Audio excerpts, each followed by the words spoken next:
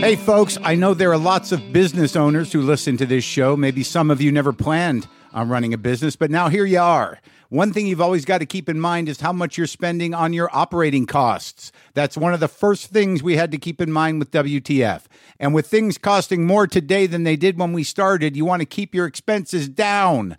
To reduce costs and headaches, be smart and use NetSuite by Oracle, bringing accounting, financial management, inventory, and HR into one platform and one source of truth. Reduce IT costs, cut the costs of maintaining multiple systems, improve efficiency by bringing all your major business processes into one platform, slashing manual tasks and errors. By popular demand, NetSuite has extended its one-of-a-kind flexible financing program for a few more weeks. Head to netsuite.com/WTF for more. That's NetSuite, NetSuite.com/WTF. Lock the gate!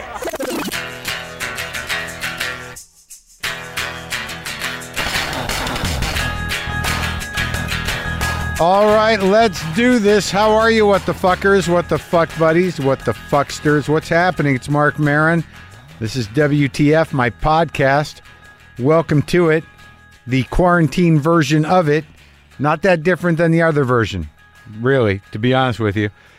Comedian Byron Bowers is on today. We taped this before this shit went down, before the quarantining really got off in earnest. He, you might, I don't know if you know his stand-up, but he was also in Honey Boy, the Shia LaBeouf movie that he wrote, and Byron's wife directed it, which for some reason I didn't realize throughout the entire interview. I didn't know that that was the situation. He said that she was director. I didn't think to ask because I'm a fucking idiot, I guess. But yeah, his girl, I don't know if it's his girlfriend or his wife. That will be revealed in the conversation. But nonetheless, funny guy, interesting perception of things.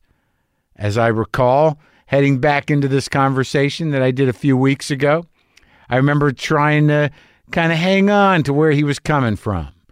Make sure I was following the thread. So that's going to happen for all of you shortly. I always appreciate all the emails. I try to read all of them. All you people that are getting and staying sober, very inspirational. I always like hearing from you. And I'm happy that even in this time of isolation and fear, that I'm getting a lot of nice emails from people staying sober. I don't think I've eaten healthier in my life. There's really no bending because you're limited to what you have in the house. And I guess that really depends what you have in your house. And I guess my heart has to go out to those of you with kids that have to supply them with the sugar and fun food that they demand and deserve as children to make them happy. Even if it fucks them up a little bit, you'll give them a little of that stuff, right? So that stuff's around the house. And it's hard. I bet you it's hard not to eat it. Hard not to eat the fun cereals. Who doesn't want a bowl of Cocoa Pebbles when they're in their mid-50s? Why not have some of that around? Is there anyone out there that does that? Is there anybody out there in their 50s who still eats the cereal that they ate when they were a child? Are there any 55 to 60-year-old people out there just like reading the back of a box of Lucky Charms? Not my thing, Lucky Charms. Not my thing. Even the good part of Lucky Charms, the marshmallow things, were not great. Not a fun cereal. Quisp, not great. I was a Cocoa Pebbles guy. I've discussed this before. But are there people in their 60s fucking up the roof of your mouth with the Captain Crunch? That'd be the thing to do, though. You know, when you're afraid and you think this might be it, why not have some cereal as opposed to, shoot heroin or drink a pint of fucking bourbon or snort a bunch of rails? If you're an addict and you're going down the drain, reach back into your brain and think about, what was that cereal? It's probably where it started, man. I'll blame Cocoa Pebbles for my drug problem. I'll do it right now. It was Fred and Barney's. It was their fault. What else did you like? Cocoa Puffs, I think, used to be good. Frosted Flakes were okay. That's all still around, right? I have no reason to shop for this stuff. I even enjoyed that cereal Life, but that seemed like a grown-up cereal. Whatever you got to do to get by, people. Seriously, though. Just try not to compound the fear and panic and kind of hopelessness of isolation with self-flagellation and self-hatred. Just know in your heart that nobody's doing anything that they can't do at home. You're not losing. We're all on the same page. So it was only a matter of time before this would happen. I mean, we've done well over 1,000 of these interviews, and I was sort of hoping the day wouldn't come that we found out that a former guest died of coronavirus, but it happened the day before yesterday.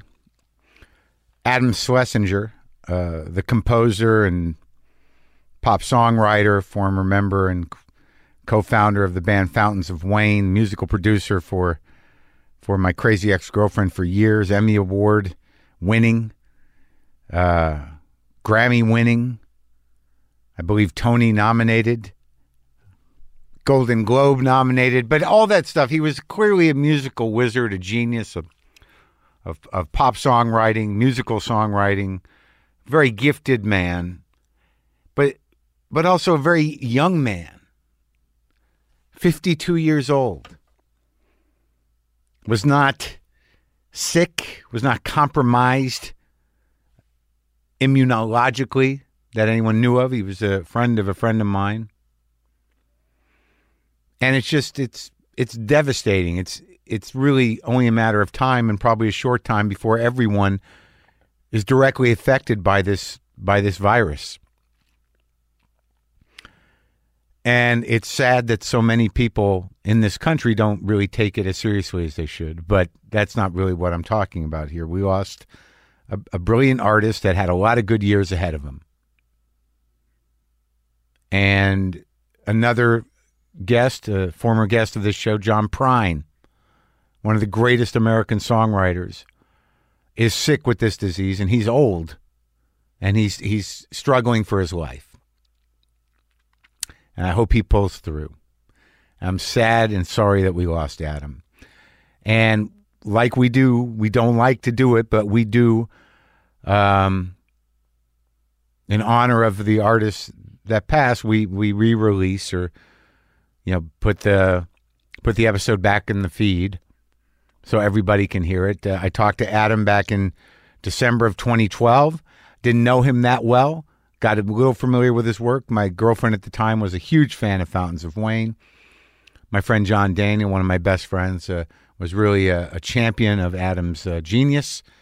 And, I got to know him during that episode. And you can listen to that if you want. But it's just a sad day. Sad day to have to say a few words for a 52-year-old man who was gifted and gone now because of this illness. So rest in peace, Adam Schlesinger. And take care of yourselves, people. Really. Really. Jesus, God, I can't. It's so hard on a day-to-day basis to kind of reconcile your deep habit and desire to think things are going to be okay with the fact of the matter. And again, a great deal of gratitude and love and respect goes out to everyone, helping the people that are overwhelmed with sickness and the sick, the healthcare workers, the first responders, police, ambulance drivers, people delivering food, people who are actually really doing essential services. God, thanks, because a lot of us out here, we're holed up in our homes. We can watch what's on TV. We can look at our phones, but we're not going to the hospital every day. We don't know the shit show of chaos and horror and death and disease that you guys are dealing with on a day-to-day basis. Thank you very much for doing that. And I hope to God I don't get sick, but if I do, I hope that, someone is there to receive me and take care of me. And I hope that the supplies are there.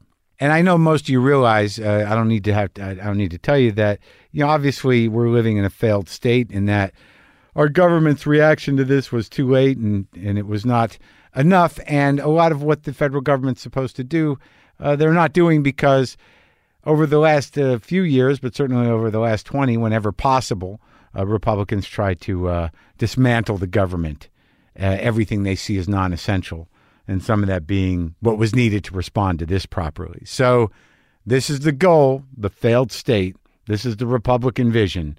Let private enterprise take care of it. Great. So now we have people that need ventilators and masks, and there's a bidding war going on over who is going to make a profit on those items and which states they're going to sell to. It's all working out. Good vision. But again, thank you to everybody that's self-sacrificing in the face of this horror show. My job here has been deemed an essential service, but I wouldn't call it self-sacrificing. I know that I'm in a privileged position, but I'm trying to do what I can. Okay? I was trying to figure out, I'm doing something this weekend for Comedy Gives Back. It's called Comedy Gives Back Laugh Aid, and it's a benefit to help comedians who have lost work and income due to the coronavirus. It's obviously not a cure, but it can do a lot of good. ComedyGivesBack.com. Check that out. But I think it's Saturday. Is that the 4th? Anyway, look, man, you don't need paper towels. If you have dish towels and you can wash them, you can use them. You can use them for anything. What did people use before toilet paper? Seriously. It must have... you never see that in any of the movies, the period pieces. What are they using for toilet paper? Where's that detail? I like that detail. I had to go out into the world. I made my own mask. Is that helpful? I just cut the bottom off a t-shirt about 5 or 6 inches wide, and I cut one of the seams, and then I used the other side of the shirt, that seam, to go run down the line of my nose, down through my chin, and then just tie it behind my back. But from what I understand, some people are going to give me some handmade, hand-sewn masks, which I'm excited about. Because I think you probably should wear them when you go out. Even if people are on the fence about it, why not just wear them? Is it in any way a bad thing to wear them? Also, my special, still on Netflix. It's also brought all my other specials to the fore. All the other 2 that I did for Netflix over the years. So all 3 are kind of front and center, going back to Thinky Pain, which I think was 2000, 10 or 11. And then Too Real. And now the new one, End Times Fun. People are still enjoying, and I'm glad you like it. I like hearing about it. So this is an email. Alexandra sent it. Dear Mark, yesterday I gloved up, masked up, and walked my suitcase from my Brooklyn apartment to a Hertz and got the fuck out of Dodge. Read New York. I'm one of the lucky few who has a job that is remotable and had enough bread in my basket to make this kind of rash decision. I fled to Dayton, Ohio, where I am self-quarantining for my 14 days until my friend and her incredible family are taking me into their Corona tribe to ride this out. They have land, 4 dogs, a cat, and most precious of all, each other. I wanted to write you because the night before I left, I downloaded 10 hours of WTF to last me the drive. I had a strategy, and it paid off beautifully. See full strategy below. We're getting there. Thank you for still podcasting. I look forward to every dispatch. I've been forwarding your newsletters to my friends who know I need a voice of reason, admissions of uncertainty, and, of course, a fucking laugh. Love and stay healthy, and thank you, Alex. And then she gave the layout. Marin Drive, Brooklyn to Ohio, March 31st, 2020. Anthony Bourdain, 1 hour, 22 minutes. A comfort episode for me and familiar enough with the episode to quasi-listen while I navigated out of the city. Gary Shandling, 1 hour, 20 minutes. As expected, once I was out of the city, I needed some space to process and get existential. Thanks to you and Gary. Mark Maron has told to Mike Birbiglia, 1 hour, 34 minutes. Another comfort episode that makes me think and laugh. Rob Riggle, 1 hour, 10 minutes. Remembered the 9/11 part of this episode and thought it would be soothing to hear about another time when the world imploded and remind myself that this too will end. Maria Bamford, 1 hour, 7 minutes. You and Maria fleeing a nerd parade, said with love, in parentheses, back in the day. No further explanation needed. Bob Zamuda, 2 hours, 7 minutes. 6.5 hours in, and I knew I would need a never heard episode and a meaty one. Was hoping this episode would provide some clarity on some of the Andy myths, but alas, or maybe, thank goodness, it didn't. Nate Bargatze, 1 hour, 22 minutes. Bringing it home with a comfort episode to top all comfort episodes. I'm from Nashville. Nate's accent is soothing to my brain. I've been to the Applebee's where he met his wife. I sold drums at the Guitar Center across the street, and we'd have lunch at the Bees. And like you said, he's just so damn funny. Well, Alex, thank you for sending this. And I hope that maybe that'll provide a template for others who need to flee wherever and they have 10 hours to fill. But as you should all know, you can go get Stitcher Premium and get all of the episodes. All of them. Cat update. Buster is getting fat. And Monkey is okay. He's pretty good. Everybody's well. And now I'd like to share with you my conversation with the comedian Byron Bowers. You can currently watch him in the film Honey Boy on Amazon Prime Video. And here we go into the interesting mind of Byron Bowers. Sometimes I wish I paid more attention in school, or in some cases, any attention at all. There are probably a lot of things I could have gotten more out of, like literature, and now it's probably not in the cards to go back to school and study the classics. But luckily for us, there's a new podcast called The Foxed Page that dives deep into the best books of all time. This is basically like the best possible college English class, but more relaxed and fun. No pressure of grades or needing to prepare something to say in class. It's only the books you want to read and know about, presented by best-selling author Kimberly Ford. Everything from Cormac McCarthy to Madame Bovary, from classics like Frankenstein to modern hits like Lessons in Chemistry. I love Ireland, but I missed the boat on James Joyce. The Foxed Page has a 3-part series on Dubliners, and that's a pretty great starting point. Want to get the most out of what you read? The Foxed Page is for you. Get it now wherever you get your podcasts.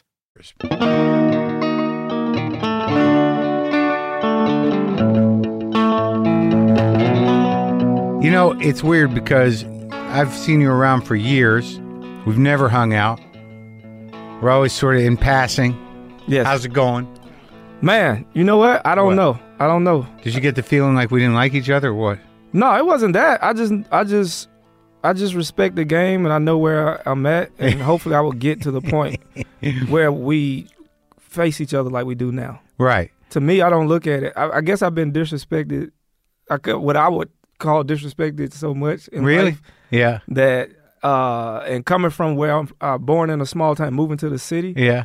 That I learned that you got to work your way up. You got to earn that respect.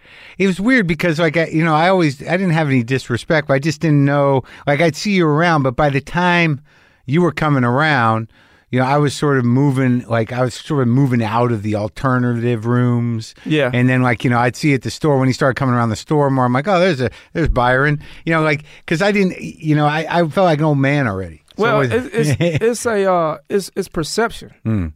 It's perception. It has nothing to do with you. Right. That's what I'm learning about life. It's all your fucking perception brain. And your own, however you handle it traumatically. Yeah, projections and perception. Yeah. You assume things based on your own broken brain. True. But I recognize the pattern. I'm like, if I get to a point, yeah, I just met Jay-Z and really, where'd you meet him? At a gold party. At the after one of the award show. Oh, really? Yeah, after the Oscars. Because that's where I said we got to do the podcast. I saw you on the red carpet. Yes. We're both standing there like a couple of comedians going, look at this. Yeah. This is fucking crazy. This is crazy.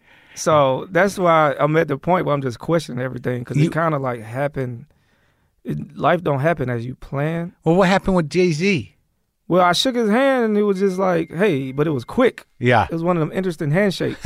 And I'm like, "Yeah, I'm a fan to Jay-Z." Right. The way he's shaking my hand is not like a business person, but it's like a fan, which Right. is cool. Yeah. Because I've been through it so many times. Right. And then I got reintroduced to him, and he was like, "Yeah, I met him already." So I'm like, "Oh, okay." The same night? The same night. Oh, So it's like, so now oh, you're annoying him. well, a part of it is, but I'm like, "Oh, we're gonna You bump remember? into each other. Like, Right. we're gonna bump into each other." Yeah. Because to me, it's like, "Oh, I'm on this level." Right. Just like when we were going to shows, Yeah. when we started doing the same shows. Me and you? Yeah. I'm Like, like Nerd Melt? Nerd Melt. I feel like Nerd Melt was the first time I saw you. it started at Nerd Melt. Mm. I was in the corner, like with everything in life, just watching it for the first time. Yeah. And then Emily, bless her heart, put me on to the Nerd Melt stage. Yeah. And I remember when she booked me, and I probably sounded cocky. I was like, "Make sure it's a good show." Yeah. I told her that. She's like, "All my shows are good." Yeah. And I was like, "Oh, okay, I'm sorry. Right. I probably overstepped at my, Uh-huh. my lane." But Uh-huh. yeah, man, it was some wonderful shows. It hasn't been the same since. Is it still going on? No, but the scene to me has changed. Well, I think that, it was built on a faulty premise to begin with. The whole Nerd Melt alternative comedy scene. It had a crowd, but it was a trend. It was a fad. Whereas, like, you go to the Comedy Store, that's eternal. That's true, but even the store was struggling. The store was struggling for sure because it was like a dark fucking shithole for a long time, but then everybody got proud of it. And, in Brenton, got the social networking going, and they got rid of Tommy and brought Adam in, and then fucking Peter took over the place, and we all were excited to work there. I think our excitement about the store brought the people in. I agree. Because, Yeah. I mean, Tommy, I was there. I remember meeting Mitzi and shaking her hand. And So you go that far back? I mean, I got in like 2010 or 11, and it wasn't a moment that everybody else have getting past in the store. It's like watching my ex-wife leave in a U-Haul and then getting the call that I got past. Like, life is a balance, Is that what happened? That's what happened, yeah. So let's go back. So you say, where do you come from? I came from Atlanta, Georgia. Atlanta. Yeah. And that's where you grew up? I grew up in Atlanta, yeah. Born in Athens, Georgia. Athens, Georgia. UGA. That's a nice town. It's nice. It's a little rock and roll town. That's the part I know. I'm sure it's not. I don't know what you know. It's separated, man. You Yeah, I know, You I got know. any college town, you have the locals, Yeah. and you got the college people that's there to like have fun and stuff. And the locals. The locals, man, it's like, whew. You were local. I was my family more the local. Like, me going to Athens, I remember somebody saying, "Don't fuck a local." Yeah. They didn't know I was from there. But Really? that's the thing, don't if you have sex with somebody, don't have sex with a local. Yeah. Or don't. Because then I'm you'll like, never damn. leave? Or they might try to trap you. And I'm like, oh, they say the same about Jamaica when you go to Jamaica. Is that true? Yeah, versus, different countries you go to is the similar thing. Like, be careful of the locals. They're going to pickpocket you or they're going to rob you or all that stuff. Oh, I thought you meant like trap you into having a kid. Well, that's the same thing, yeah. Yeah. Yeah. That's the far end of it. Well, is the kid problem. yeah. You're lucky if you just get robbed. You're lucky if you get robbed. It's supposed to a lifetime of robbing. Yeah, so, I mean. So that was word on the street, don't fuck a local. Yep. And you were a local, but how long were you there for? I think it's like 6. I was back and forth, but I left at 6, and then I had to come back because the state was going to try to take me and my sister from my mother, so she had to send us back To Athens. to Athens for a while. So like, what's the layout of the family? So it's just you just got a sister? I have a sister, yeah. Yeah, and 2 separate fathers, which is a blessing. 2 separate so your sister's got a different father. Sister got Same different mom. father. Same mom, different father. So who's the blessing for her or you? So I mean, like, most kids, I say get 2 separate rooms, but Yeah. we got 2 separate dads. Oh, so you had a relationship with both of them? No, we didn't have a relationship with none of them. So it was the jealousy, and when you play the dozens in the streets, they talk about each other's mom, but me and my sister talked about each other's dad. Yeah. Like, oh, your dad ain't shit. Your dad ain't shit. Right. Your dad ain't only got one arm. Like, fuck you. Okay, so. Yeah, but you both knew it was empty and insults because you didn't know your dads. Yeah, but we did. Yeah, now we closer than that. Oh yeah. I was at her dad's funeral. She was at my dad's funeral, And when it ended, like they folded the flag. Yeah. And they was lowering my dad into the ground, and you hearing that clicking noise. Yeah. I remember looking back. I was sitting down, Yeah. and she was standing behind me, and I looked at her, and her eyes was watery, and I was like, "My dad's funeral was better than your dad's funeral." She started laughing. She was like, "You're right. You're right." Your dad was a military funeral? He was. They had the guys come out, and fold the flag because he was in the Navy. Her dad wasn't in the military. No, he wasn't in the military, but he was He had a normal life. Like he worked 30 years. Yeah. And he retired, and 3 months into his retirement, Dropped dead? he passed. Yeah. Well, he didn't drop dead. He was very healthy. He jogged like 4 miles every day. Yeah. But somebody hit him in a car, which is funny. It's funny and sad at the same time. That's the worst, man. It's the worst She was because probably texting too. you said who? The person that hit In him? the car, yeah. Yeah. It's sad because he dedicated all that time to his Right, job. Yeah. And they were just building their relationship. And he was like, I'm finna do what I want to do in life now. Yeah. And then it happened. Got slammed. Meanwhile, my dad, drugs, prostitutes, Yeah. he kept living. Paranoid schizophrenic. Yeah. And I'm like, this guy, it's almost like rich dad, poor dad. You know what I mean? But in a tragic way, he was like, So you're born in Athens, and your mom splits and goes to Atlanta with you and your sister? yeah, she left my Because your dad was a scary fucker, or what? No, she left my sister's father. She was married to my sister's father. Oh, so you're older. I'm older, yeah. Okay. My mom and dad were never married. you know. Okay, yeah. And she split and left for reasons we not quite sure Oh, really? of. Yeah, because Because I thought that was the good dad.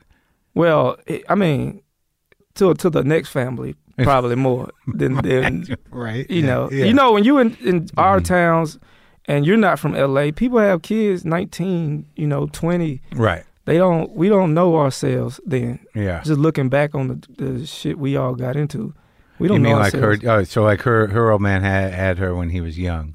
Yeah, a little bit after me, they probably was 24 or 25, Yeah. but I mean, Yeah.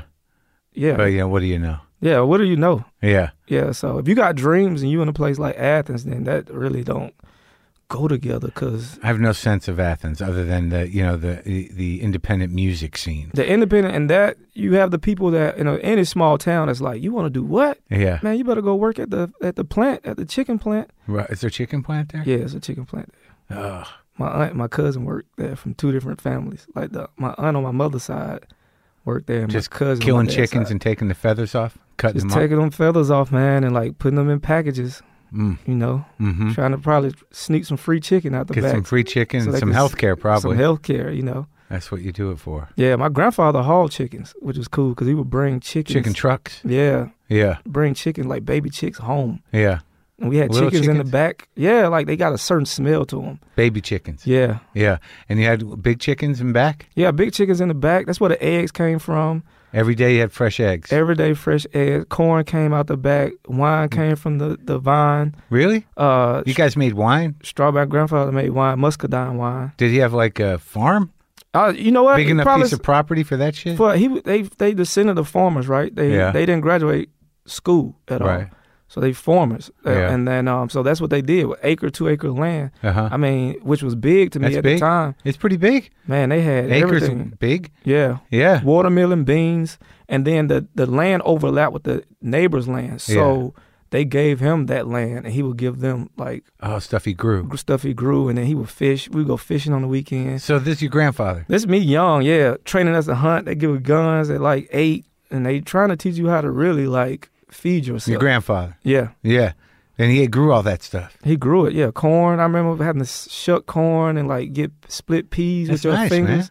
It's not nice until you older and you like, oh, we had it. Yeah. That was the life. Yeah. You don't remember if pecans fall off the tree. You pick them. The pies come from that. I moved to the city and it was just different. Were you excited though? I mean, it seems like I guess like it's hard to appreciate things when you're 6. Yeah, I mean, all I know is I just had a moment of sadness when I moved to Atlanta, right? Sure, yeah. But before then, you out with bow and arrows, you getting sticks, and you hunting for like wild dogs. Bow and arrows? You getting sticks, and you pretending they bow and arrows, and yeah. you just in the woods hunting for wild dogs. Wild dogs? Yeah. Were there a lot of wild dogs? That's what we heard. They'd be like, stay out of the woods. It's wild dogs. They'll attack you.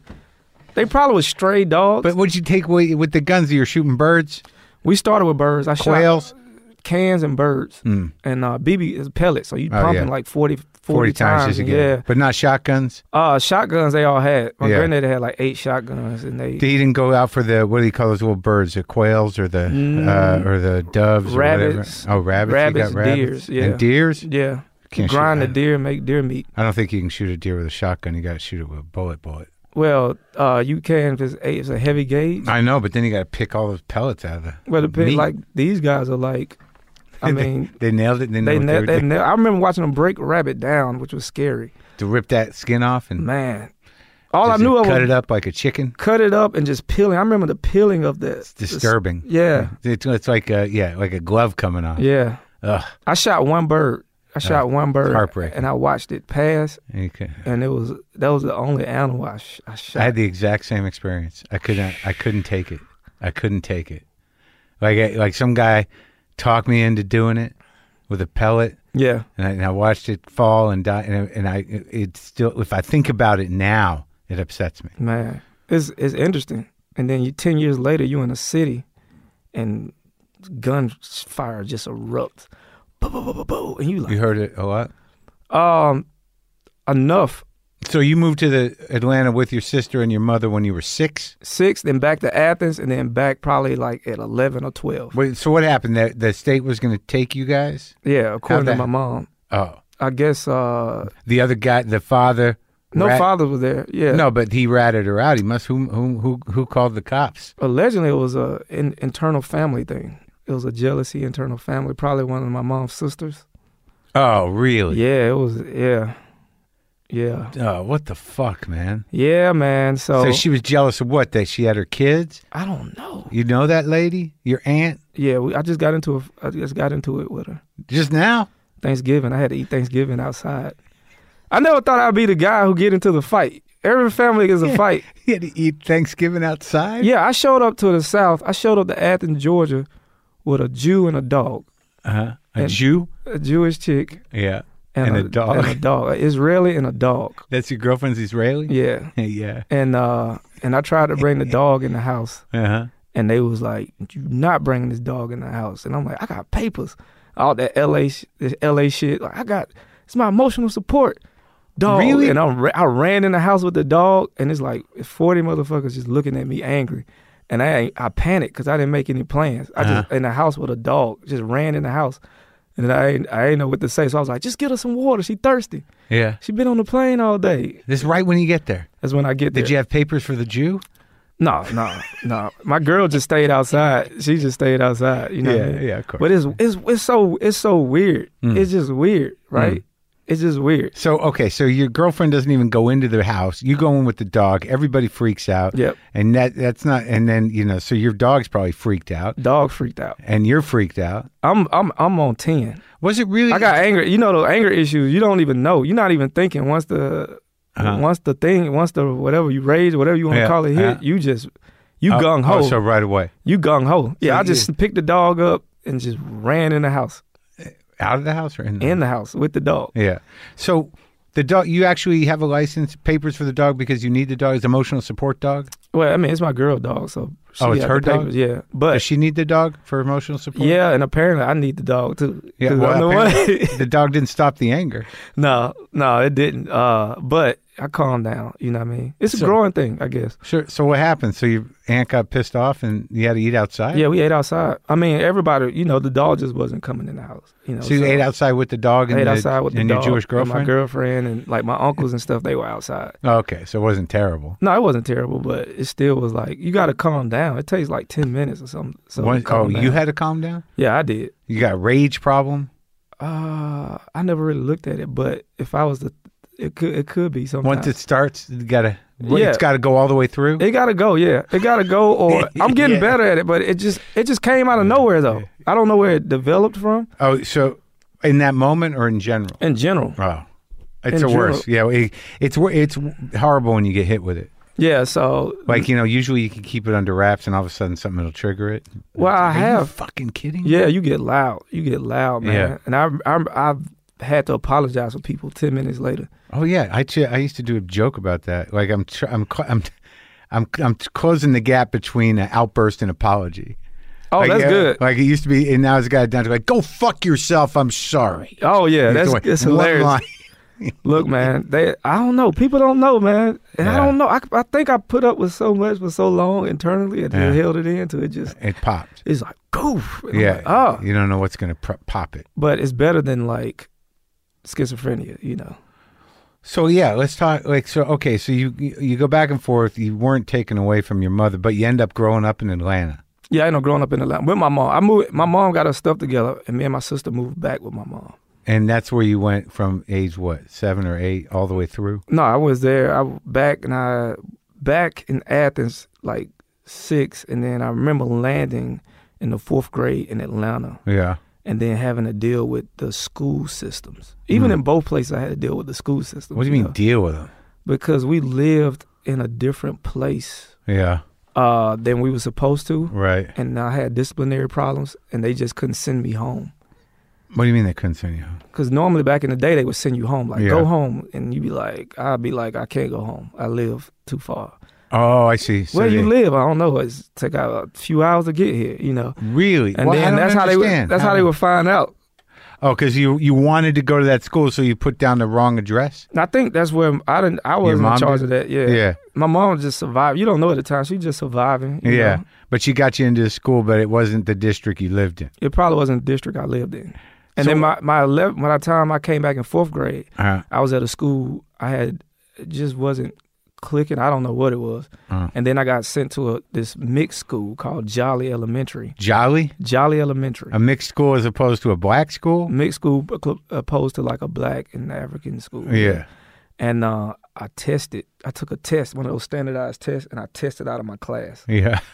Yeah, that's good. Advanced science, English, and math. Yeah? Yeah. So you got to jump a grade? I went from an all-black class to a class with 5 black people in it. Uh-huh. And how did that change things for you? It was an adjustment. Yeah. I remember walking down the hall, and people from my neighborhood would just take our heads and just mush them against the locker. Like, that's what... The separation. That's what you get? That's what I got. You know, it was like, oh, you over there now, you know. And then you would have to get on the bus with the people and get dropped off. And I remember I got in trouble. I couldn't go to gym class, and they put me in this class. It's 3 classes. It's advanced class, it's regular class, then it's behavioral classes. So I remember like vaguely getting put in behavioral classes because I couldn't go to gym, so they made me sit in the class with behavioral class, and I remember sitting on a desk, and they were going over math or something, and I was like, "Y'all stupid," something like that. Yeah, like y'all don't get this, y'all stupid, right? And they got mad. Apparently, why couldn't you go to gym? I got in trouble. Oh, I couldn't go to recess. I don't know. You don't know? I don't know. I had disciplinary problems. Always had disciplinary problems? I don't think they were bad as like people in my neighborhood. Like I wasn't bringing guns to school or selling dope or nothing, but I do remember hitting a chick with a book because she called me immature. Oh, I closed the book. I closed the science book. It was like a frog on the front. Yeah. And I looked at the book, and then I just took the bottom of my hand like a pie, and I just poof hit her in the face with it. That's no good. Yeah, I got in trouble. So with all this going on, so obviously, you know, as a comic, you know, we all had disciplinary problems. So I imagine you were just a smart ass and causing trouble and whatever, right? Yeah. No guns, no drugs. No guns, no drugs. No. Just being a smart ass and just being a smart ass hitting girls in the face with books. Beat up, just getting beat up. You got beat up too? Yeah, I mostly got beat up. Really? The girl I hit, but the face beat my ass, and the coach was gonna stop the fight, and he was like, "Let him fight," and I was like, "Motherfucker!" Like it's a window. You know that window that closes? Oh, she had on like patent leather shoes and a dress. You know what I mean? Yeah. And she didn't even grow. And she beat you up in front of everybody. She beat my ass in front of everybody, and then we ended up going to high school together, and she never grew. Oh really? Oh, so she just stayed the same size? Same size, and she's bragging about that shit. I like seeing people I haven't seen in a long time when they come out of nowhere. And you're like, oh my God. Don't you? Yeah, I've been surprised, man. I've been surprised, and it's like, oh, you made it? Yeah, right. You a lawyer? Right. Or you yeah, still alive, right? Yeah, and not only that, like you successful, and we came from we came from a certain place where a lot of people, and I don't know if people fall off. Oh yeah. And the older you get, and it's like. Yeah, they fall off, or you get to a certain age, people start dying. You know what I'm saying? I ain't want to say that, but yeah, I got 13 dead people in my phone, and I cannot erase 13 from this past decade. That's just counting the recent decade. Shit. Yeah, from natural shit. Natural and like it started. The younger you are, it starts with unnatural. Right. Getting shot or the car wreck, boyfriend OD. shot her. Yeah, all these things. Boyfriend shot her? Yeah, my best friend's sister was and the baby was killed by like a boyfriend. Oh, that's terrible. And the last thing he said to me was like, "You should get out of here. You can make it far. You smart." Atlanta? Yeah. So that was the shit. We was in the hood and they were playing on the car at night, and it was weird because for somebody to do that and say I love you, that's weird shit. So he said I love you and killed him. And did he kill himself? The next time, no, they caught him. But yeah, the police caught him before the family did. Well, that's an old adage that I read. A police chief said that people only kill people over two things, money and pussy. Yeah. Yeah. Whew. I read that in a book. There's a quote from a police chief. I think it's an old idea. I don't know. Yeah, it could be true. No, of course. Break it down. If you keep it broad, like what money equals property, anything that you own. Like, if it's a big category. Yeah. So, okay, when did you end up getting out? I mean, like, what were you doing? When did you start doing comedy? My first time on stage, I think I was at a talent show in college. Oh, where'd you go to college? Southern Polytechnic State University. Where's that at? Marietta. In Georgia. And what were you studying? Engineering. Electrical engineering. You had a big plan? No. Nope. Stay off the streets. My freshman year, I went to another school in Tennessee, and I ended up selling crack for a little while. So this was just to stay. My goal was to stay off the streets. Like I gave myself 10 years to be in college. 10 years? 10 years, yeah, because I can get financial aid because my dad was a crack addict at the time. So I could just be like. Okay, so let's explain this. So you're growing up in Atlanta, but not in the hood. You didn't get to the hood till later? Yeah, I didn't get to, when I was in Atlanta, I was in a decent area, and I had good grades, and I was a nerd. Then I got dropped off in Tennessee by my mom. What's that, for college? Yeah, for college and a new boyfriend, and nobody ever went to college or could tell me how to survive this world. So when you were growing up, though, you did good in school. You weren't fucking around, no guns, no drugs, no nothing. Drugs. My dad was already on drugs. Did you know that? 15, yeah. You knew your dad was on drugs? Oh, yeah, I found out the hard way. So your dad, but you didn't know him when he was in the Navy? No. No. So you knew him growing up first 6 years on the farm. Yeah. It's just a neighborhood, but yeah, they grew stuff on the land. Yeah. But you didn't know him to be a crackhead. He wasn't a crackhead at the time. Then. No. Okay. No. So when you're 15, he was a guy who worked and probably was like a middle class man. He had everything. Oh, he did. He had the house. He ended up having the house, the car, the boat. Yeah. The extra land. Another family? No, not another family. He wanted me to move back with him. Oh. And then the mental thing happened. What happened? At the time, I really didn't understand, but he ended up developing paranoid schizophrenic. How old was he? That usually happens in your 20s. I mean, he was 21 or 22 when I was born, so it had to be like maybe late 20s, early 30s. No kidding. Yeah. And things just disappeared. And then the drugs started. Like, what do you mean things just disappeared? Like the house and everything was gone. His job, it all was gone. That's all I knew. And I remember. Because you were with your mom at the time? Yeah, I was with my mom. I was in Atlanta. And when I seen the house, he was like, I want you to move back in. Look, I got all this stuff I accumulated to make a comfortable home for you. And then I remember him grabbing me by my shirt collar. Yeah. And was like, this lady going around town telling people that I did something to her. And I heard that you're telling people I did something to her. To who? To some chick. This is your dad? Yeah. And he was like, but I didn't. He was like, I just grabbed her like this. And he grabbed me by my collarbone on my shirt. And he's like, but it's all good. You could tell them. They can come for me. I got something for them. And then he removed like the tiles in the attic. Yeah. And pulled 2 Uzis out of the attic. Yeah. And I remember telling my grandfather, he was like, I don't think you should see your dad for a while. So the next time I seen him, all that was gone, and they say he had a mental issue. What? Yeah. So you go visit your dad, and he says they're after him. He's got Uzis. Yeah. And he's ready. He's ready, And but then you don't know, and you just calm. Yeah. Because you've been around some street stuff, so you just kind of know to remain calm. Yeah. But by Don't this time freak out. Yeah, There's don't a gun. freak out. Yeah. Yeah. So, and that was the last time. So your grandfather, the farmer, said, "You better get out of here." Yeah, I mean, just don't spend time. Just don't. You should. And that's his father. That's his father. Yeah. And he knew he was ill.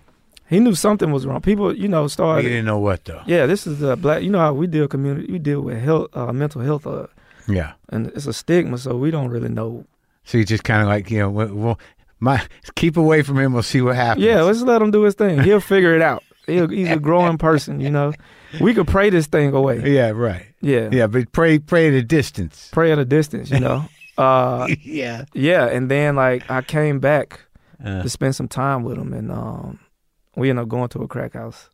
But so wait. So how did you know he had paranoid schizophrenia? It hit me later on. But did he much later on? Was he put away? I think my grandma told me that they went to the clinic, and I remember visiting him somewhere when he had on all white. Oh. And he was pretending like he was gonna flee that place. Oh, okay. And so you're still a little kid. Yeah, this in Augusta. I still was young, and so he was in an institution, probably like around the institution, right, like that. Yeah, and then I seen him after that, and I remember him being a security guard and trying to join the police force. Right after he got out of the institution. Yeah, after everything. Yeah, and was he on medication?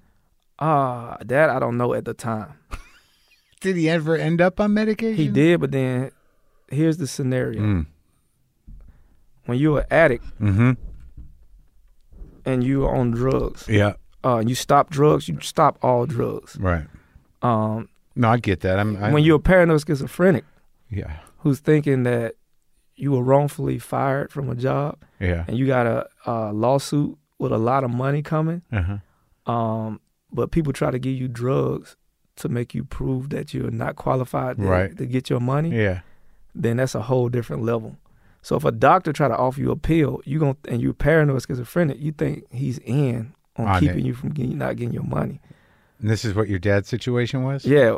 And what drugs do to you, it slowed him down and everything. So he just didn't end up taking it, would put him further down. Made him more crazy. The rabbit hole. Yeah. So he got to a point where there was no bouncing back.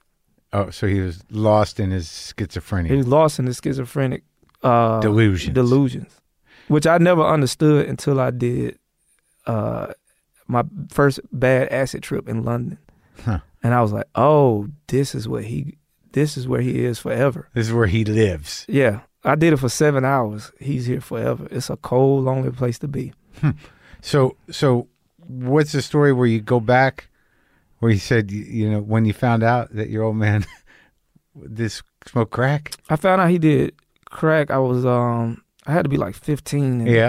And I went with him, and like, we ended up in the project. We was supposed to go to the movies, and he gave me some money. Long story short, he was like, "We finna go get some food. We gonna go to the movies." I'm just there to spend some time with him. Yeah. And my mom never dropped. And you were in Atlanta? No, this is Athens, Georgia. No, but you went back. Yeah, I went back. But you were living in Atlanta. Yeah, I was living in Atlanta. And he wanted to see you. He wanted to see me, and my mom would drop me off at my granddad's house. The farmer. Yeah. Yeah. Because she trusted him. Yeah. She didn't trust nobody else. Right. So he came and picked me up, and we went around the street. Somebody was like, "Give me a ride around the corner." Yeah. And I remember him saying, "I got my son with me." Yeah. And then he was like, "All right, just go for a little while." And then we went. And then that turned into basically like, you there. And I remember like when I walked in the crack house, something's like, "Get out of here." Yeah. So I saw basketball. I went, picked up a basketball, right? Yeah. Went to the projects across the street where my cousin passed.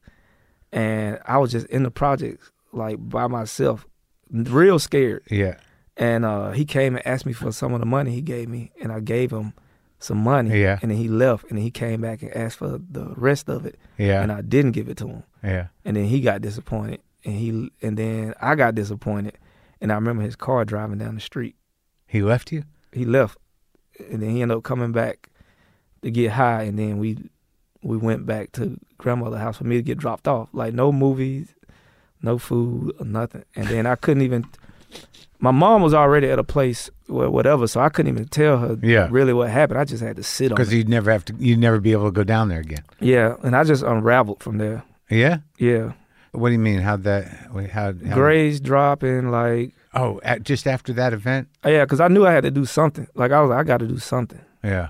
Like, I don't know what I got to do. And this is before college, but you're still in high school. I'm still in high school. Are you mad? Are you getting into more trouble because of this? Well, not like disciplinary problems, yeah, but it's like I ended up joining the basketball team. I learned how to play basketball. That day? Well, basically, yeah, the pressure was on. Yeah. Because that's the only way I knew, like, to get out of the situation. I already, like, couldn't be with my mom because of financial situations. And then this thing with my dad.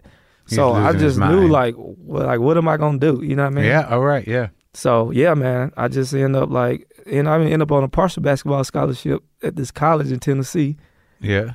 And then so you go down there and you don't know how to live, you don't know how to take care of yourself. Yeah, man, people getting money for the stipends for the basketball players, and I'm just there, like, on a partial scholarship, broke, just trying to figure out where I'm at. I'm failing my Christian classes. Yeah. And I've been going to church this whole time, you know? Yeah. So, man, I got... Church help? Yeah. Nah, not really. I'd be horny in church, you know? Yeah. But I remember, like, somebody busted my dad out with a bat, like a drug dealer. And I remember being furious about that. And I was like, man, I'm going to have to kill this dude, right? But I was like, I can't kill him. Like, I just can't kill him like this. I got to become like a drug dealer. Uh-huh. And when the opportunity presented itself, I started to, like, go in. And I wanted to see how powerful crack was. Yeah. Because to make a man, like, climb a telephone pole. You know? Who climbed a telephone pole? I heard my dad climb the telephone pole for some rock. You know, you hear all these stories, you know what I mean, that make you, like, furious, right? Yeah. And my aunt's on it, too, and my little cousin down there going through shit. Your aunt's going, too? My dad's sister is on it, too, On crack. And your cousin, too? No, my cousin, he's younger than me. Oh. So he was in the environment, though. So some drug dealer cracked your dad's head, and you wanted to kill him, but you figured you had to know what it was like to deal crack in order to... Yeah, you got to be one. You just can't, like... So you got to think like him. Yeah, you got to, like, ain't no weapons, and you ain't got nothing. You ain't got no resources to really just walk up to a crackhead and just, like... Yeah, do a crack dealer and do it. But then, you know, when you become one, you like, oh. So you became one. It's not his fault. Right. Yeah. Oh, I see. Yeah, it's not his fault, or he just you crack. Is that what you learned? Man, selling crack is addictive. It's addictive, and I had to get out of it. You didn't smoke it though? Nah, no drug. I still was sober the whole time, really. Believe it or not. Yeah. How'd you get into the crack business? I got a keen eye for observation, the same way I got into comedy. Observation. Uh-huh. I knew at the time, because of my paranoia, I knew who was in the building, who had straps, every way in and out of a building, even how to get into a place if needed be. Yeah. And those were good skills for somebody that's a bigger, like, OG than you, that can bring you in. Because they go to dangerous situations, right? And if you got a keen eye and know everything, and then it started with me stashing it. For somebody else? Stashing it, yeah. It was only just two of us, two-man operation at first. Yeah. It just started with me stashing it and knowing where to put it. Stashing the vials? Stashing the crack and the cookie. When you break it in, it comes in the bottom of a jar, and you sit there with the razor. And then you just can't keep everything on you if you ever been in that environment because, you know, crackheads will snatch it, or you just don't know what'll happen. Yeah. So you just need a place for it, the stash. Yeah. You'll keep your main stash. And we on the college campus. Right. So, you know. It was easy to stash it? It was not easy, but we definitely couldn't keep it in the room we were in. So this was your roommate? Not my roommate. I had another room, and that was the thing. We became roommates. Yeah. But we ended up with the master key to the dorm. How'd you end up with that? I always feel like it's a weird situation, but somehow we got it off the ring of the RA? And made a copy in time to put it back. And what'd you get? What does that get you? Access to empty rooms. Oh. I see. Yeah. So that was your stuff. And I could break the furniture apart. So I could put it like in desk and everything like that. And people could be in the rooms and not know. So you were selling the crack on the campus? No, we was off. Oh. Christian campus, but off the campus in somebody's apartment in this neighborhood, in the hood.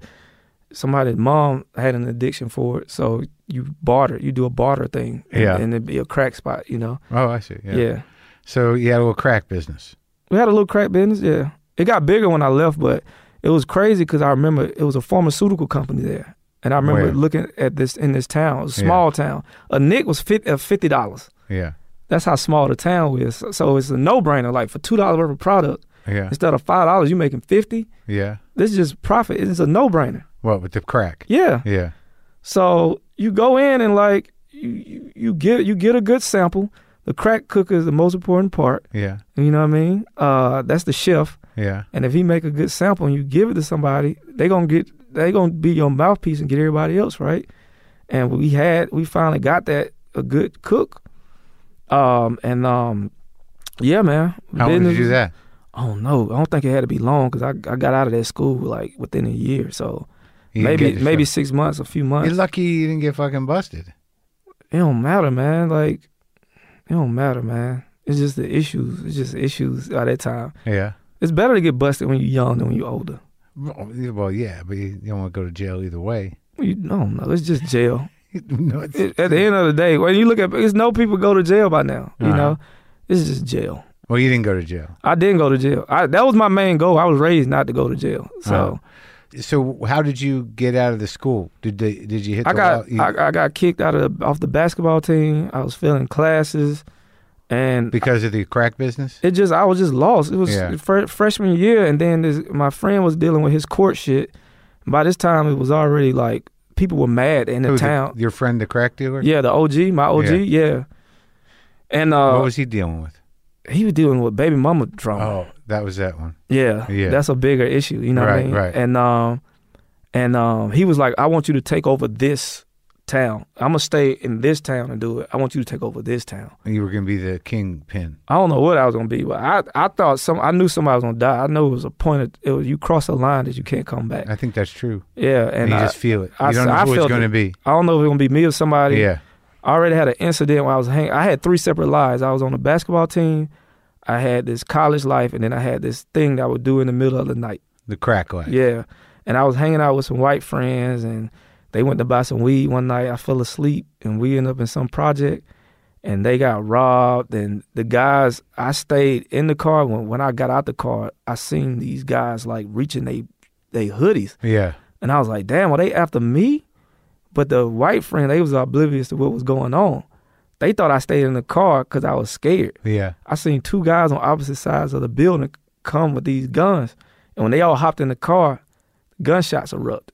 And I found out that one of those guys' uncle had kind of worked for us. Yeah. So it was a weird thing on the situations that other people were in. And I don't know if it was because of me.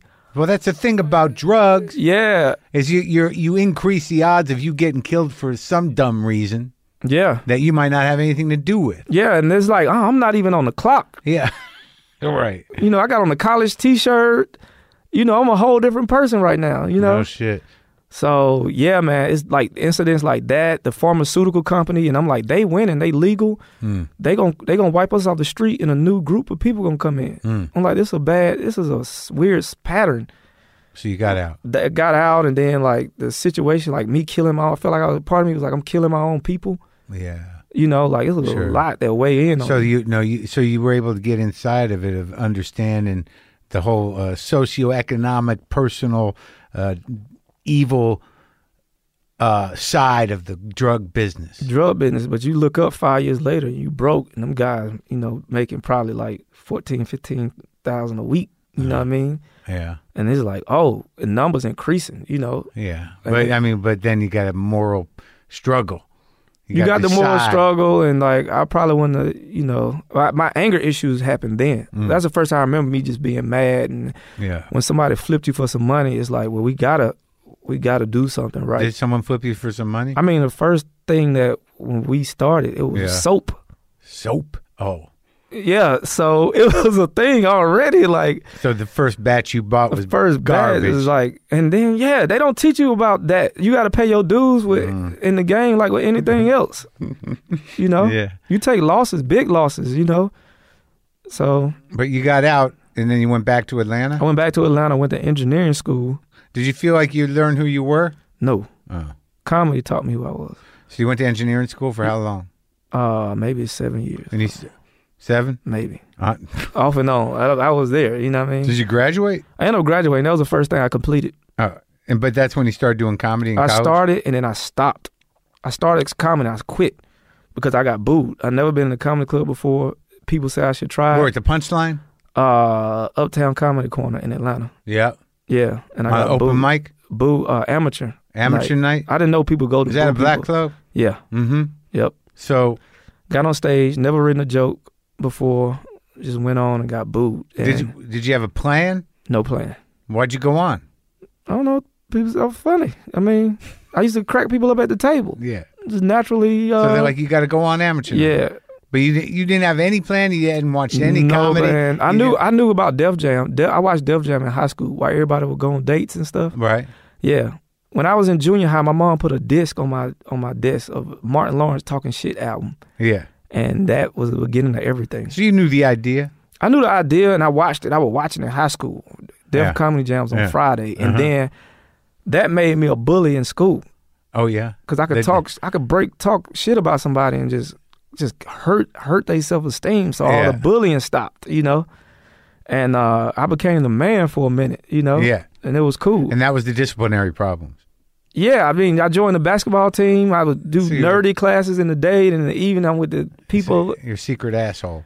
Well, I don't know, probably. Let my girl tell it. Yeah. Yeah, so. But the first time you got booed? Yeah, I got booed, man. I quit. Right away? I like, this ain't for me. Right away? Yeah. So when did you do it again? Like maybe 2 years later. Then I did good. At the same place? Same place. Where you put together some I remember the first joke. Yeah, I remember the first joke I wrote. And then that night I killed, and then I got booed every night since. And then I quit again for like another year and a half. You did good one night, and then you go back once a week? Once a week, yeah. And you just stink. And then instinctively something, you know, I follow my instincts, and it was like, this will take you to the promised land. And then I just fought my way through it. So you stayed there in Atlanta, going to school a bit, doing comedy, no more crack dealing. No, that's over. Yeah, and then your old man's in the hospital, or he's not? He's not in the hospital. He's doing from 15 to like 25. He's straight, like, drug. From you, your age, 15 to 25, he's not on anything, and he's okay, or he's not okay? I mean, he's on drugs, yeah. It's hardcore. Like, he's withered down, you know? Yeah, like the burnt fingers and the voice. He got one eye now. He leaves home for extended period of days. We had to go get him for my college graduation. I'm like the first to graduate from college. And we went and got him. Where was he? He was in Athens, and we brought him back. And With we gave one him, eye? Yeah, we gave him a coat to wear, like a pea coat. So he's like a street guy. Yeah, you know. Yeah. And yeah. That's what it was. Sad? I don't know. You know, I think he should be there for that moment. This was a moment, you know. So, you know, him and my mom would beef. I think he grabbed a booty or something like that during while he was there. During the ceremony? Yeah, during the ceremony. But he's out of his mind, right? I mean, he still got charisma. He's one of the most charismatic people I know, you know. But he's beat up. Oh yeah, he's beat up, but he's still in good spirits. Yeah. Yeah. But what about the schizophrenia? It's not as bad at the time because I realize now he was just self-medicating. Sure. Yeah, he was self-medicating. So, when you graduate college, is that when you decide? How long after that did he die?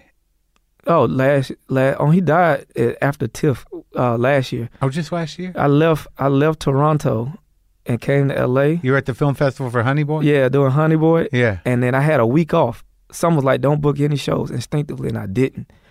And I had a week off between Toronto Film Festival and Toronto Just for Laughs. I came home. I flew to LA. I landed. I got the phone call. And then I went to Georgia. And buried your dad. And he died, but I was with him. And he opened his eye, and we was able to communicate for the first time. And I was able to tell him that I love him, and I'm not mad at him, and I'm proud of him. He lived a full life, and there's no need to feel like you fucked up, because life is good. And he felt that peace. We had peace, and I felt them pass. And my arm, I felt like this energy go through me, and his body got real cold. And I told the nurses that he passed, and he like passed in my arms while I was rubbing him. Yeah, it was peaceful. And my anger left when that whatever went through my body, that tingly feeling, my anger left. So I was able to comfort my grandmother and stuff. Because I had to tell her mother that her child was gone, which is weird, you know? He was in a coma. He was in a coma the whole time. And I've been here before because my grandfather was in a coma. And I'm named after his father. Yeah, I'm named after my grandfather. So when I showed up, my grandfather came out of his coma. And I was able to tell him I love him. And he passed that night. So it was like round 2. You know, I'm the last Bowers.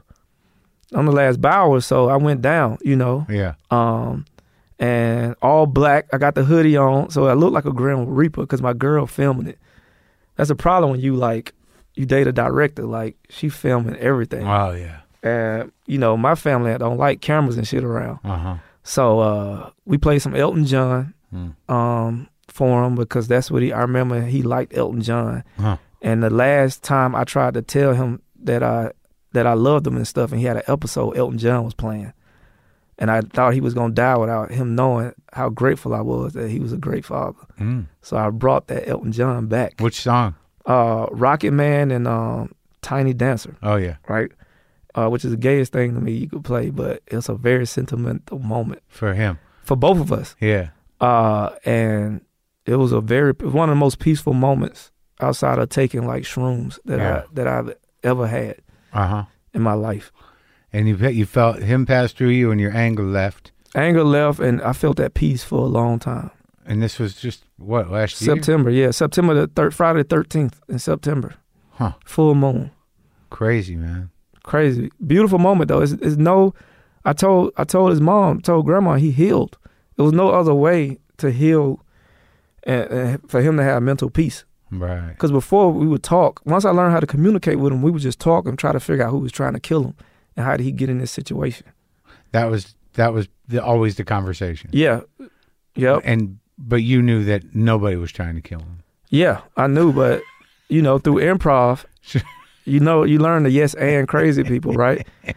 So if you don't yes and them, you're gonna argue. I did all the arguing with him that I was gonna do. Right. So and I understood, like I said, I had that bad acid trip.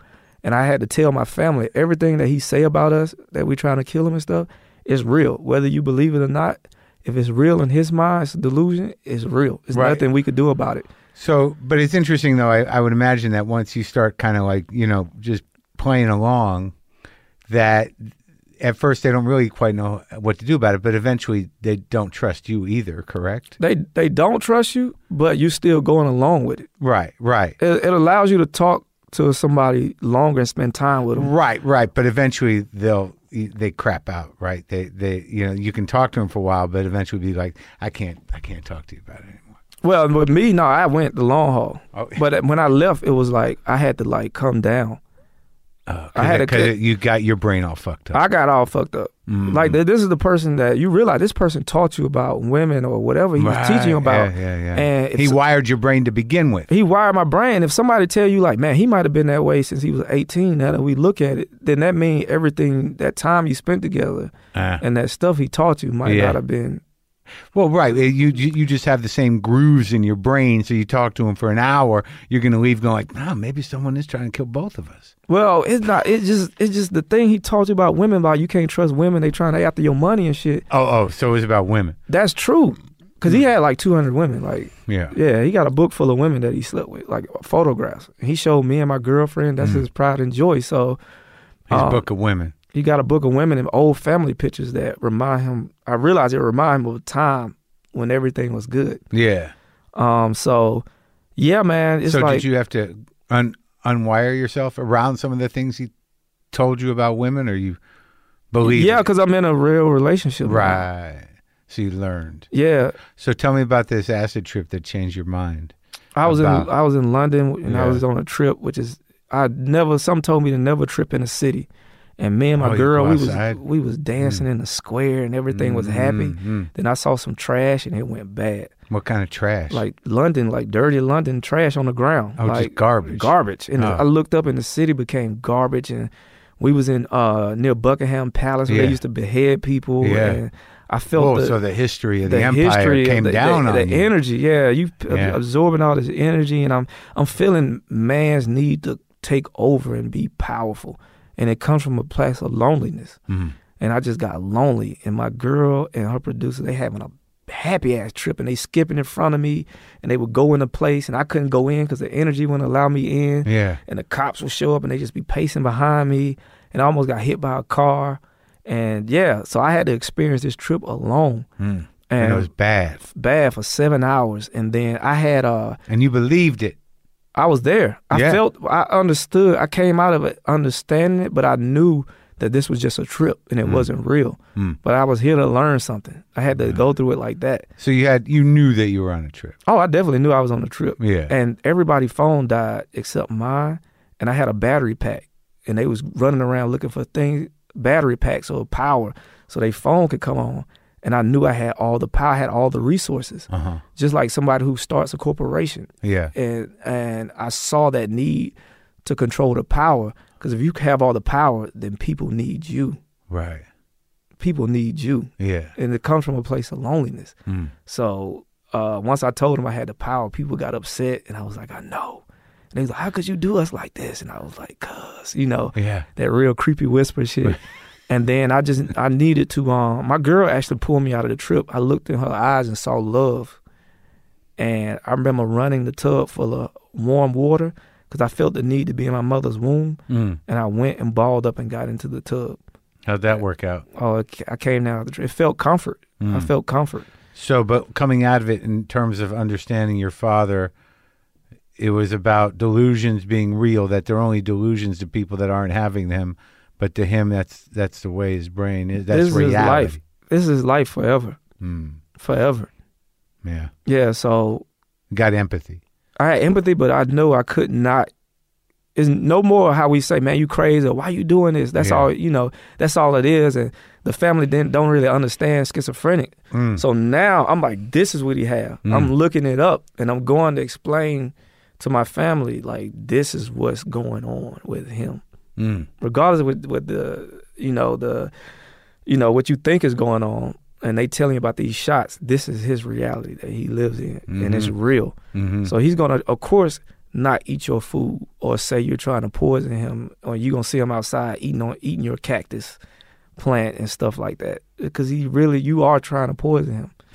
In his mind. Yeah. Which is tough for the family to accept. Yeah, right. So.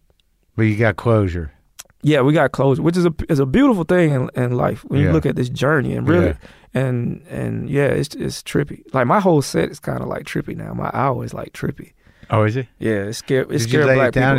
It scares black people. Black people be scared of that. Why? That LSD talk. Oh, they did. They are. Because acid is not anything like that's heavy in our community. No. Yet. Right. But I'm gonna get it there. Yeah. Yeah. Well, you do it a lot. I've done it enough to really get the message. Where'd you get hip to it? Ari Shaffir. Oh, yeah? Shroom Fest 2014. That was it? And Joshua Tree. Uh-huh. And I did it, and I met the creator, and I got to understand it. I had a human experience. On mushrooms first? Mushrooms, yeah. Not a black experience. I explain to people when the weight of being blackness was gone. That heavy weightness that we carry, the trauma that we carry around from slavery, that ended. And I had a human experience and found out actually what it is to be a human, which was like the good and the bad, the destruction that we have caused on this planet that all of us are responsible for, as well as the beauty. Like, everything we got, computers, airplanes, we created from this planet. Yeah. So, and then I had a spiritual experience after that. So I just kept moving up in levels. Yeah. That was all on one trip, or that was after one trip? And so 16 hours. And you had the God experience? Yep. I met the creator. But you had God in before. I only had the voice, like the spiritual thing of God, guiding me. Like that strong instinct of like, don't do that. Don't get in that car. Yeah. Don't go over there that night. Right. And things would happen. Yeah. So you learn to trust that voice. Right. And then, but the mushrooms, you met the creator? I feel I met the creator. And when I say, it's almost if I met God as a spirit, and he was like, you sit in this driver's seat. And I realized like how connected we are to the source. And our responsibility, like almost if we created plants and we created living things, and we're responsible for these things, Like I couldn't even step on grass out there because it felt like the grass was looking at me. And like they were my children, and like really like going deep into this. The vibrations. The vibrations, yeah. The wind turned into jazz. Yeah. Everything's connected. Yeah, so frequencies, and I couldn't listen to rap music after that. Too violent. The frequency is just like the heavy bass, and falling, getting this real trippy music to listen to for like a week, because it took me a week to really come down. But it's good, so it reconfigured your brain. Yeah. Well, you did work with some trippy dudes. You work with Eric Andre. He's kind of out there. Eric they out there on a whole, they on a whole nother level, but they out there. Yeah. Yeah. So I end up with that whole alternative. That's why all my alternative stuff. That's where it started. Came from. And after the trip? Well, the trip, everything led me there. Okay. Everything led me there, and then the traveling got heavy.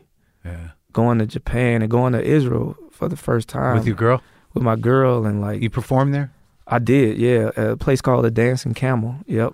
So when you started doing comedy, it was primarily black clubs? Black clubs. I got boo, and the comic named Ron G was like, your shit's smart and clever. You should do these white rooms. And then I did the Punchline and these other rooms. And then I started having success. Then I got in the Punchline. Yeah. And started working weekends. And then another friend of mine, Drew Thomas, he was like, man, you raw and edgy. You should check out these. A lot of comics are out here that make people laugh, and they do simple stuff.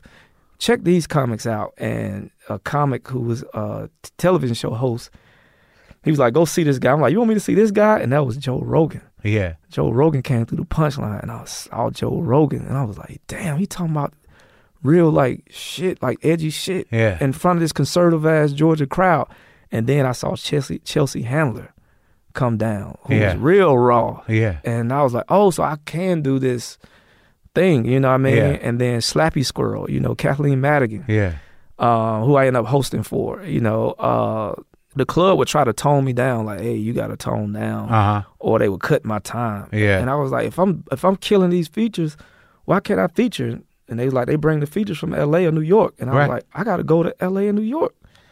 And that was the beginning of that talk, Yeah. When did you move here? 2008. Economic crisis. While. Yeah. Economic crisis. Yeah. Yeah. So, well, it sounds like you just went to school at the Punchline. I went to school, but it was the beginning. The beginning. But leaving home and coming to L.A. and sleeping in your car and like doing all that crazy shit. That? Man, for no reason. Because I couldn't work. I just could not work. So I had to do the other choice, was to be the bomb and just work on the craft. Yeah. I remember trying to get a job. My instinct was like, why'd you spending 3 months trying to look for a job when I gave you the resources, the tools to actually make money? That's what my instincts said loud and clear. I was standing in line to fill out an application or something, and I was standing with my homeboy, and they was like, hey, man, you got to pay rent or move out. And I was in that line. I was like, man, I got to move out. Yeah. And I moved out. And I slept in my car on Hollywood Boulevard behind the Laugh Factory where the houses were. And I remember like waking up in this neighborhood coming from Inglewood. Yeah. And I was like, man, this is a nice ass area. People were jogging in the morning. Yeah. And I would go to that Coffee Bean on Sunset and I would wash up. And Neil Brennan just moved here. And he saw me in a Coffee Bean. And he let me stay at his house that weekend. And I realized like, I don't ask nobody for shit. And then I ended up crashing on people's couches. And me and Josh Adam Myers, we squatted in an abandoned apartment in Mid-City. And then me and Josh tried to find a place together where our credit was shit and we were broke. And then we gave up. And the day we gave up, we found a place to live. And and Josh? In Beechwood. Yeah. And it just was the nicest place, one of the nicest places I ever had. How long did you live there? We lived there for like a few years. Then I was engaged at the time. So my wife came, and I ended up getting married in 2008. She came out here. She came out, and then that happened. And then we lived together 8 months, and it wasn't the best time. You know what I mean? Very depressing time. So you left the place with Josh? Yep.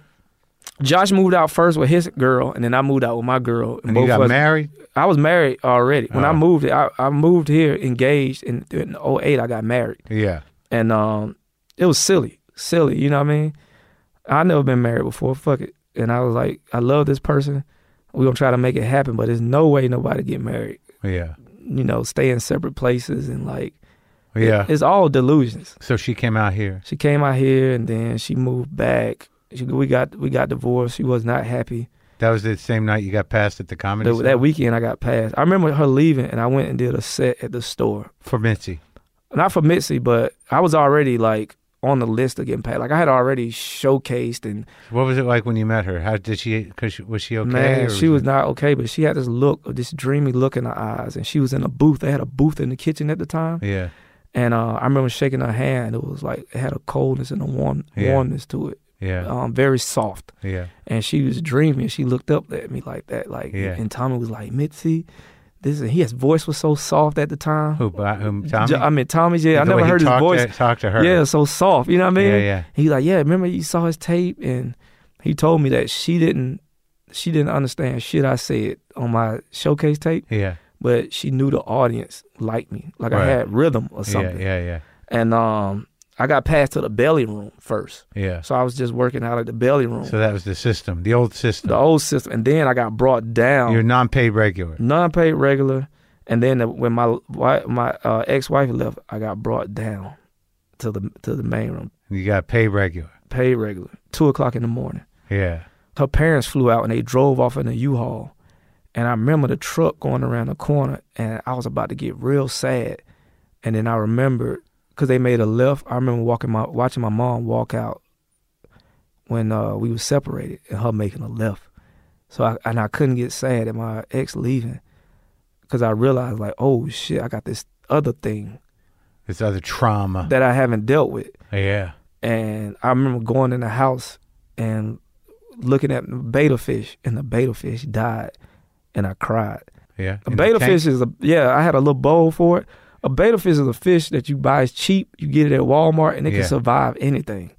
It can survive anything. So you saw your wife's family take a left, and then it reminded you your mother leaving you at your.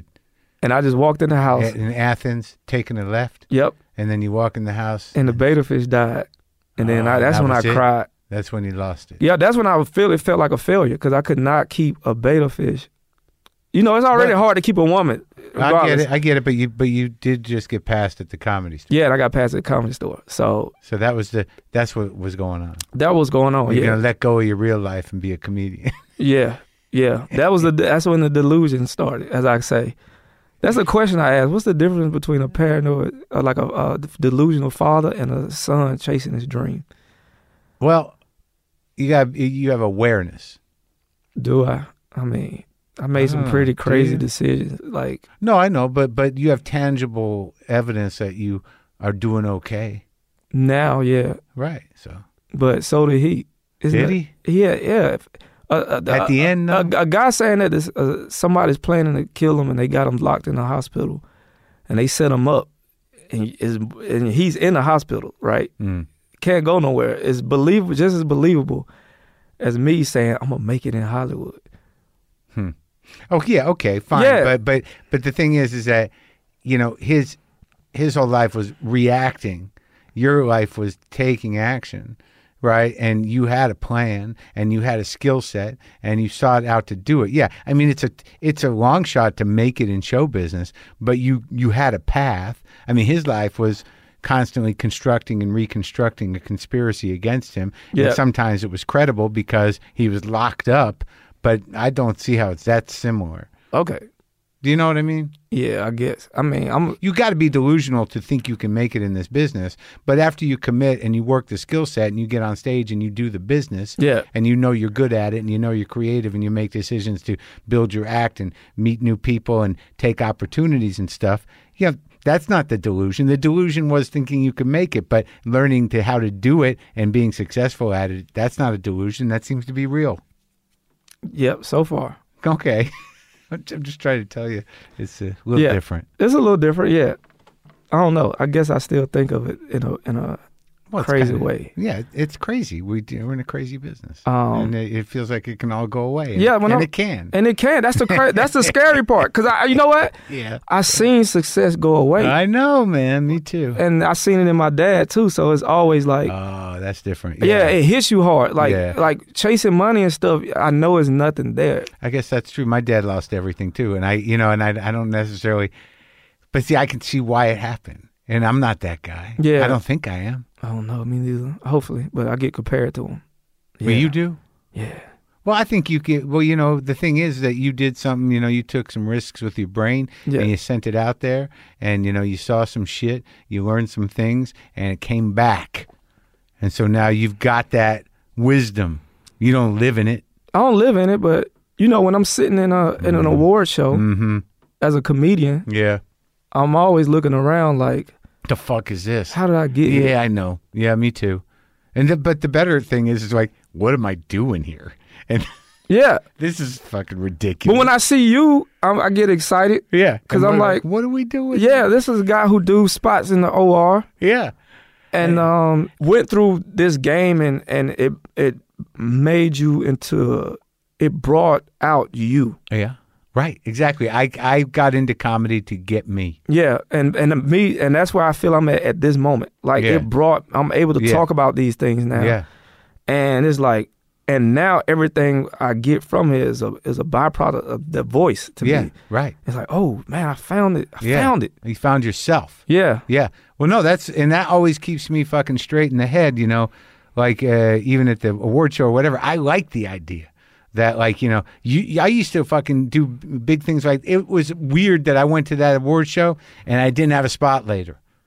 Like, you know. Oh, like, yeah. Like, I always do that kind of shit. Yep. Like, I'll go do an amazing thing and I'm like, fuck, I got a spot. Like, Sarah Silverman's party. Like, you know, after doing that whole thing. Oh, yeah. And then I'm like, I got to get over the OR. Yep. And it keeps me grounded. I did that the night before. I went to a William Morris party, dropped my lady off, went to the Improv, came back, picked her up, went to the Laugh Factory, then the store. Yeah. Then went home. Right. So you know who you are. It's crazy. You got to do that so in we a know tuxedo. Who we are. So we, yeah. In a tuxedo. Right. Joe, my shit don't go over well all the time when I'm wearing a tux. Yeah. Yeah, so. It's nice to give it a try. Man. Well, I think what we've learned, though, is that, you know, whatever our journeys were, no matter how crazy or angry or delusional we are, we know who we are because of standing on that stage. I agree. And I try to give that to people, man. Like life is ups and downs. It's the summation of it. And we got to enjoy, you know, we got to learn how to enjoy the downs just like we do the ups. Because when you see somebody pass, you know, a few people pass, and they smile, you know, they got that look like, I did it. That's what it's about at the end of the day, whether life good or bad. We got to do it. Agreed. Thanks for talking to me, buddy. Thank you, man. It's been an honor and a blessing.